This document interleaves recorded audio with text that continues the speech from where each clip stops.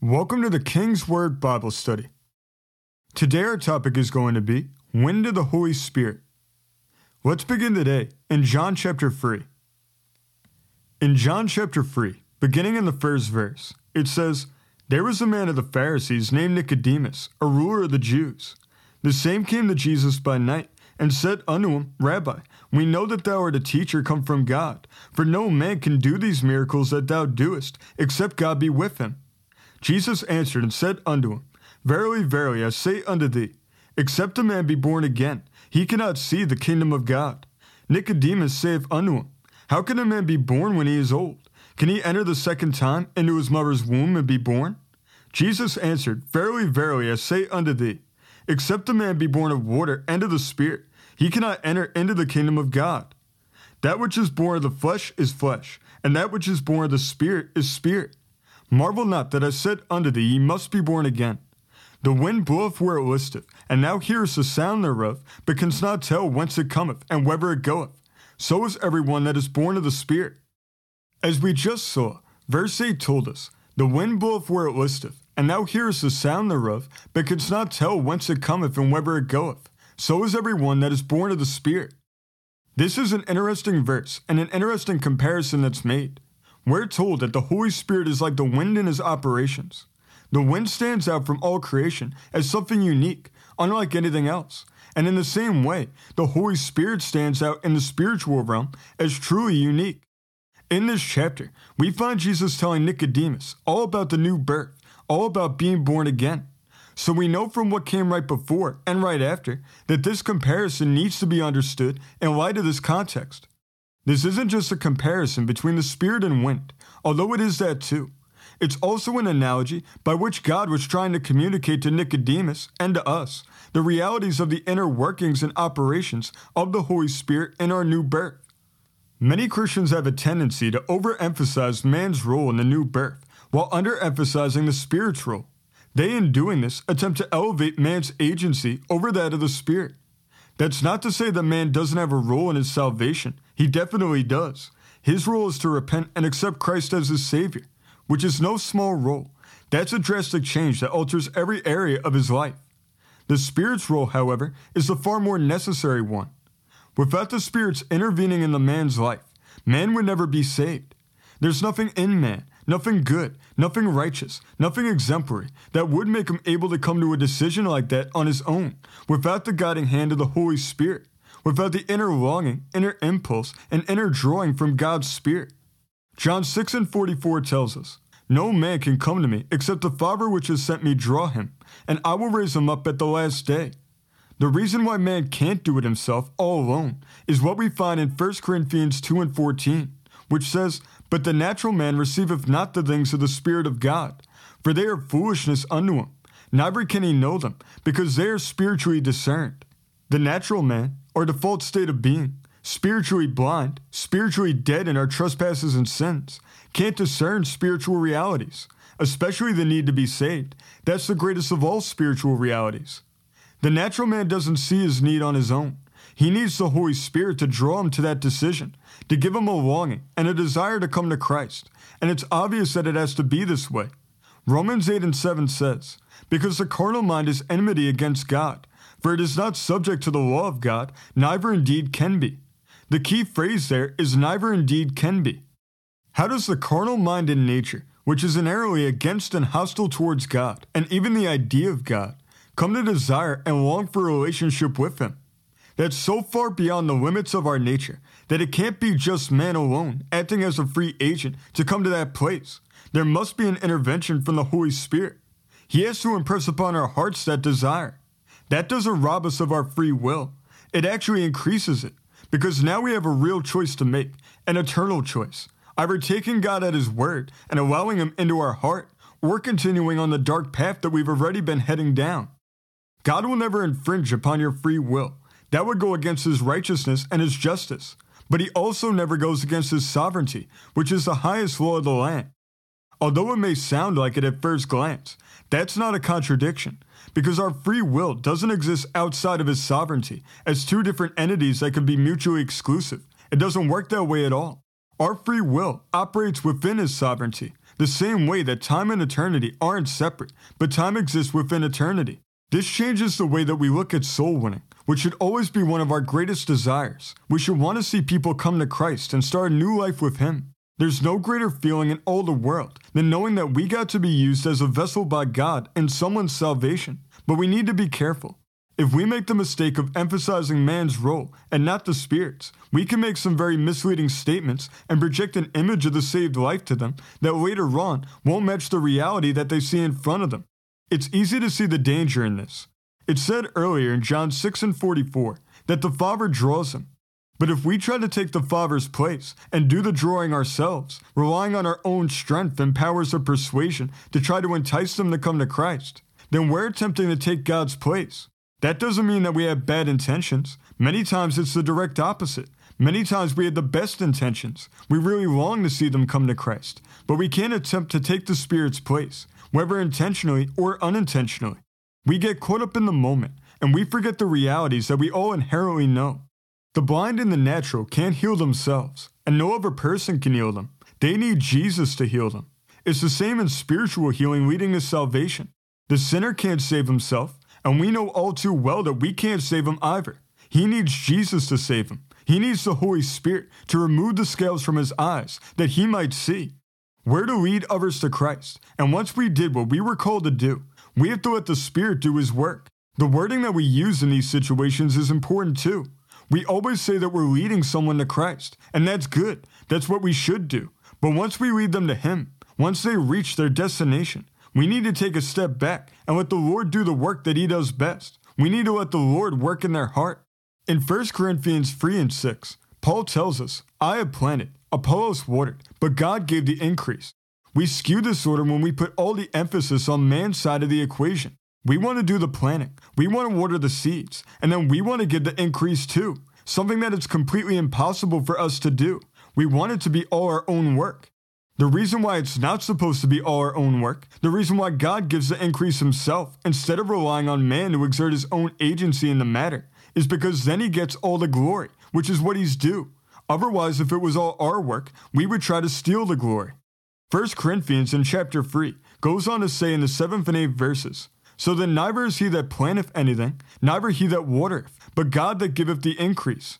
Now he that planteth and he that watereth are one, and every man shall receive his own reward according to his own labor. We need to let our labor be our labor, and let the Holy Spirit do His labor. He called us to do the planting and watering. Instead of trying to give the increase too, we should focus on trying to do our planting and watering in the best way possible, in a way that honors and glorifies God, trusting Him to give the increase that He promises in His Word. When man doesn't get to do it all himself, which is invariably what always happens in every case, because it's not within his ability to do it all, the carnal mind starts to be highly critical of the work that it didn't perform itself, which in this case means being critical of the Spirit's work in someone's life, which is incredibly dangerous territory. This is where the analogy of the wind is incredibly helpful.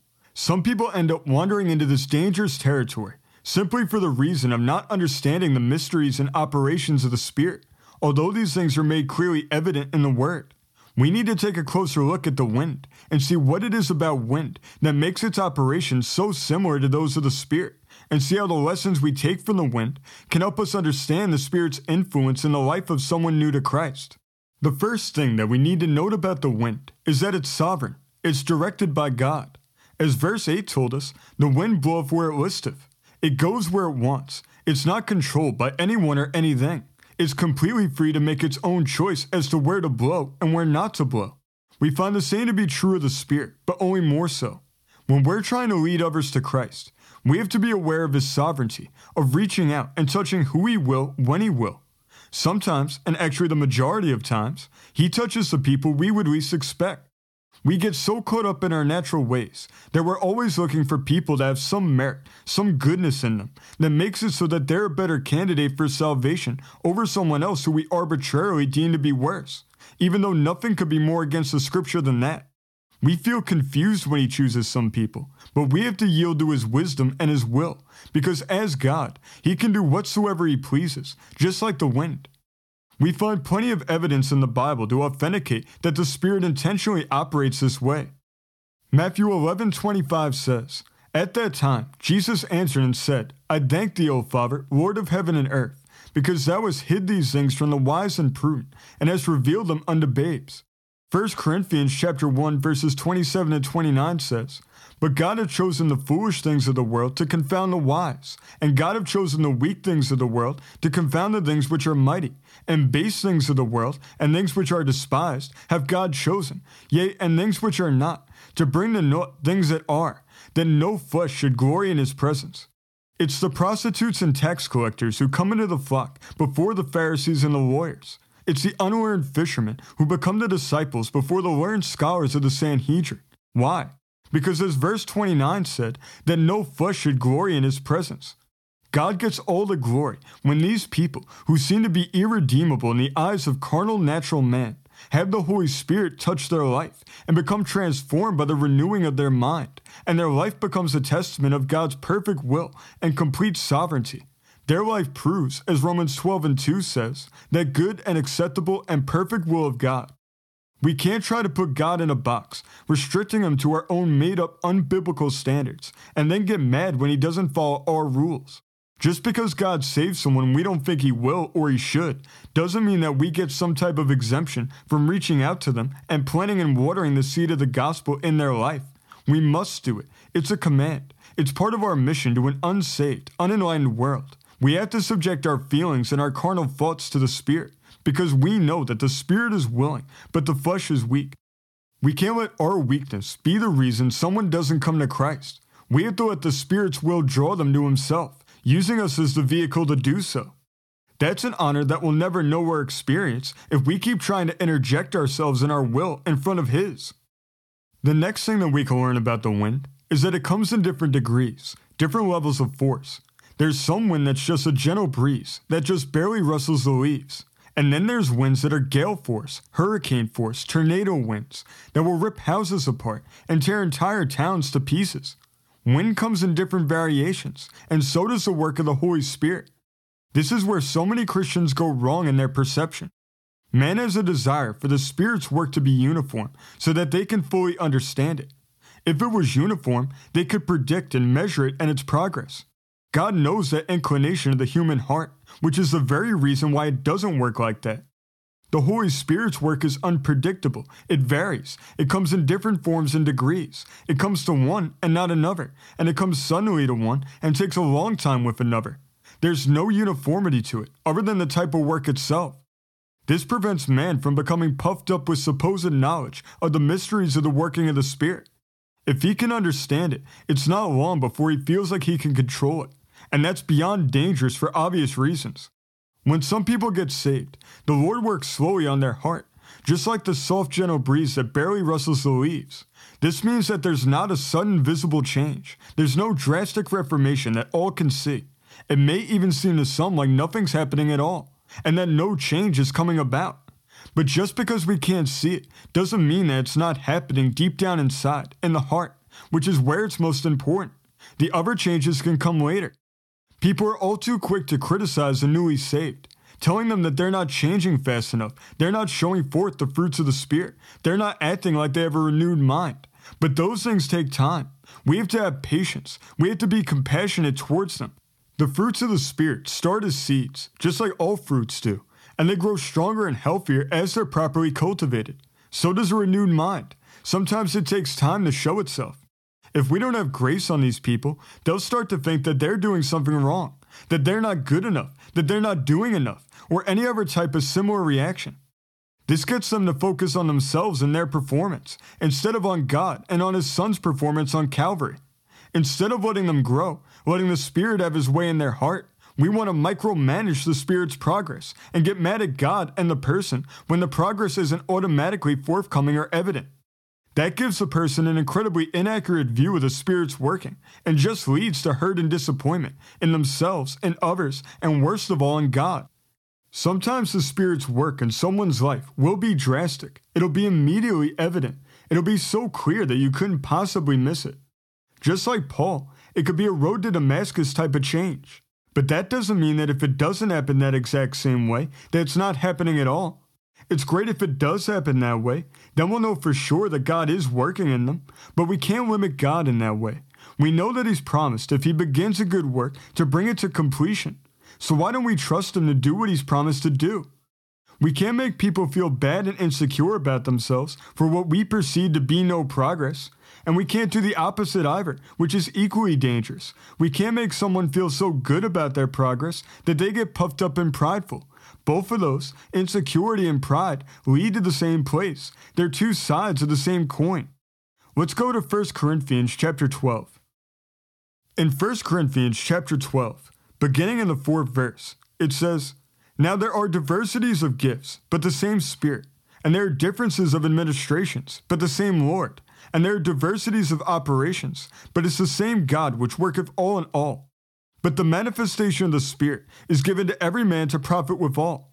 For to one is given by the Spirit the word of wisdom, to another the word of knowledge by the same Spirit, to another faith by the same Spirit, to another the gifts of healing by the same Spirit, to another the working of miracles, to another prophecy, to another discerning of spirits, to another divers kind of tongues, to another the interpretation of tongues.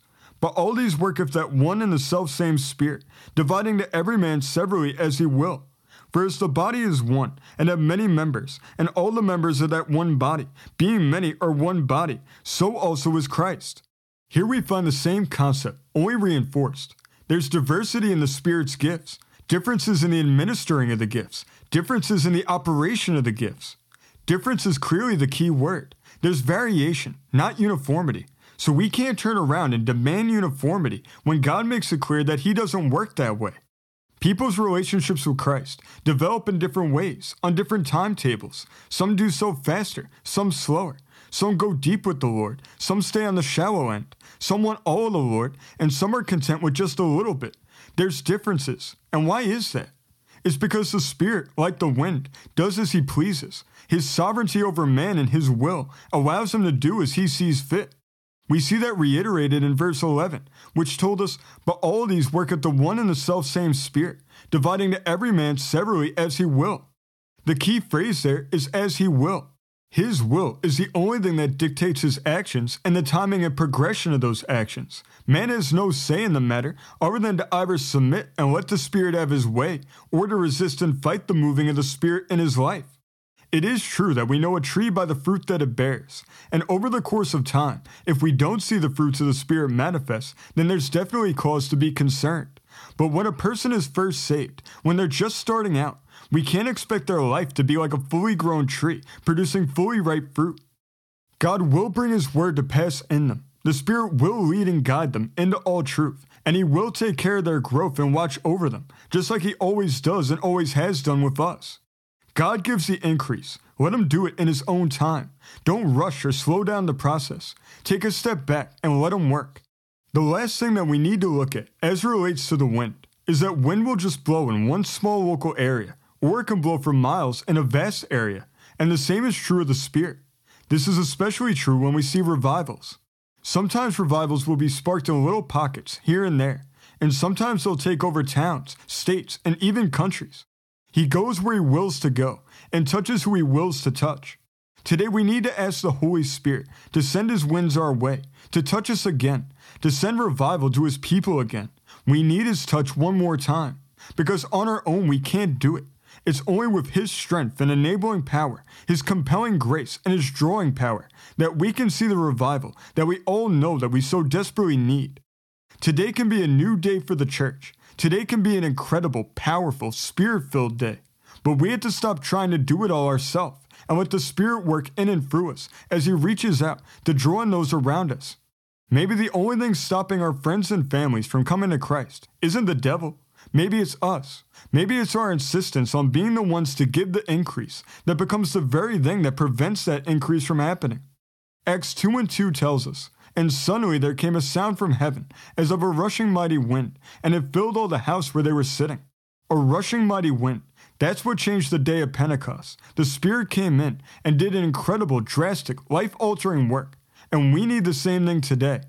Jeremiah 10:13 says in the English Standard Version, "When He utters His voice, there is a tumult of waters in the heavens, and He makes the mist rise from the ends of the earth. He makes lightning for the rain, and He brings forth the wind from His storehouses." The Lord has storehouses of wind set apart for this day. We need him to utter his voice, to speak the word so that his servants can be healed. It's time that we call upon him to send forth the wind and fill his house with his spirit again. Let's close in prayer. Lord, today we thank you that you removed the scales from our eyes that we might see. We thank you that you sent the Holy Spirit to put within us that longing desire, that longing impulse to come to you. And Lord, we thank you that you gave us the understanding and the wisdom to act on that desire, to take you at your word and start a new life with you. Lord, today we call upon you to send the wind of your Holy Spirit into our lives, to fill us to overflowing with your Spirit, and into the lives of all those around us, to put that same inner longing and inner desire upon their heart, so that they could be drawn to you. And Lord, we thank you for the honor of being used as a vessel to allow that to take place. Lord, we thank you for all the salvations, all the healings, all the deliverances that are about to spring forth. Lord, we thank you for the new work that you are about to do. We thank you for the revival that we know is coming. And Lord, we thank you for all the great things that you have done, all the great things that you're doing right now, and all the incredible, amazing, great things that you have set apart for your people. We know that the wind is coming again, and we thank you that it's going to be just like on the day of Pentecost, a rushing mighty wind, and it's going to have the same effect, bringing people all around the world into the flock. Lord, we give you all the praise, all the honor, and all the glory. In Jesus' name, amen. Now, if you want to have the Holy Spirit give the increase in your life and have Jesus as a part of your life today, all you need to do is to invite Jesus into your heart to be your personal Lord and Savior. You then need to repent of your sins and ask for his forgiveness. Then you trust that you've been forgiven and you ask for his free gift of eternal life. Now, if you prayed this from a sincere heart and you truly meant it, then you are now a part of the family of God. Welcome to God's family. We want to thank everybody for listening today. We appreciate you taking out your time to spend with us. If you'd like to give us feedback and tell us how much you appreciate this show, you can contact us at kingswordbiblestudy@gmail.com. If you'd like to learn more about this program and this ministry, you can visit kingswordbible.com. We appreciate also if you write a review from wherever you're listening to this podcast from, and if you follow and subscribe so that more people can hear the King's Word for themselves. God bless you. We want you to know that we love you all, and we will see you next week as we continue to study the King's Word together.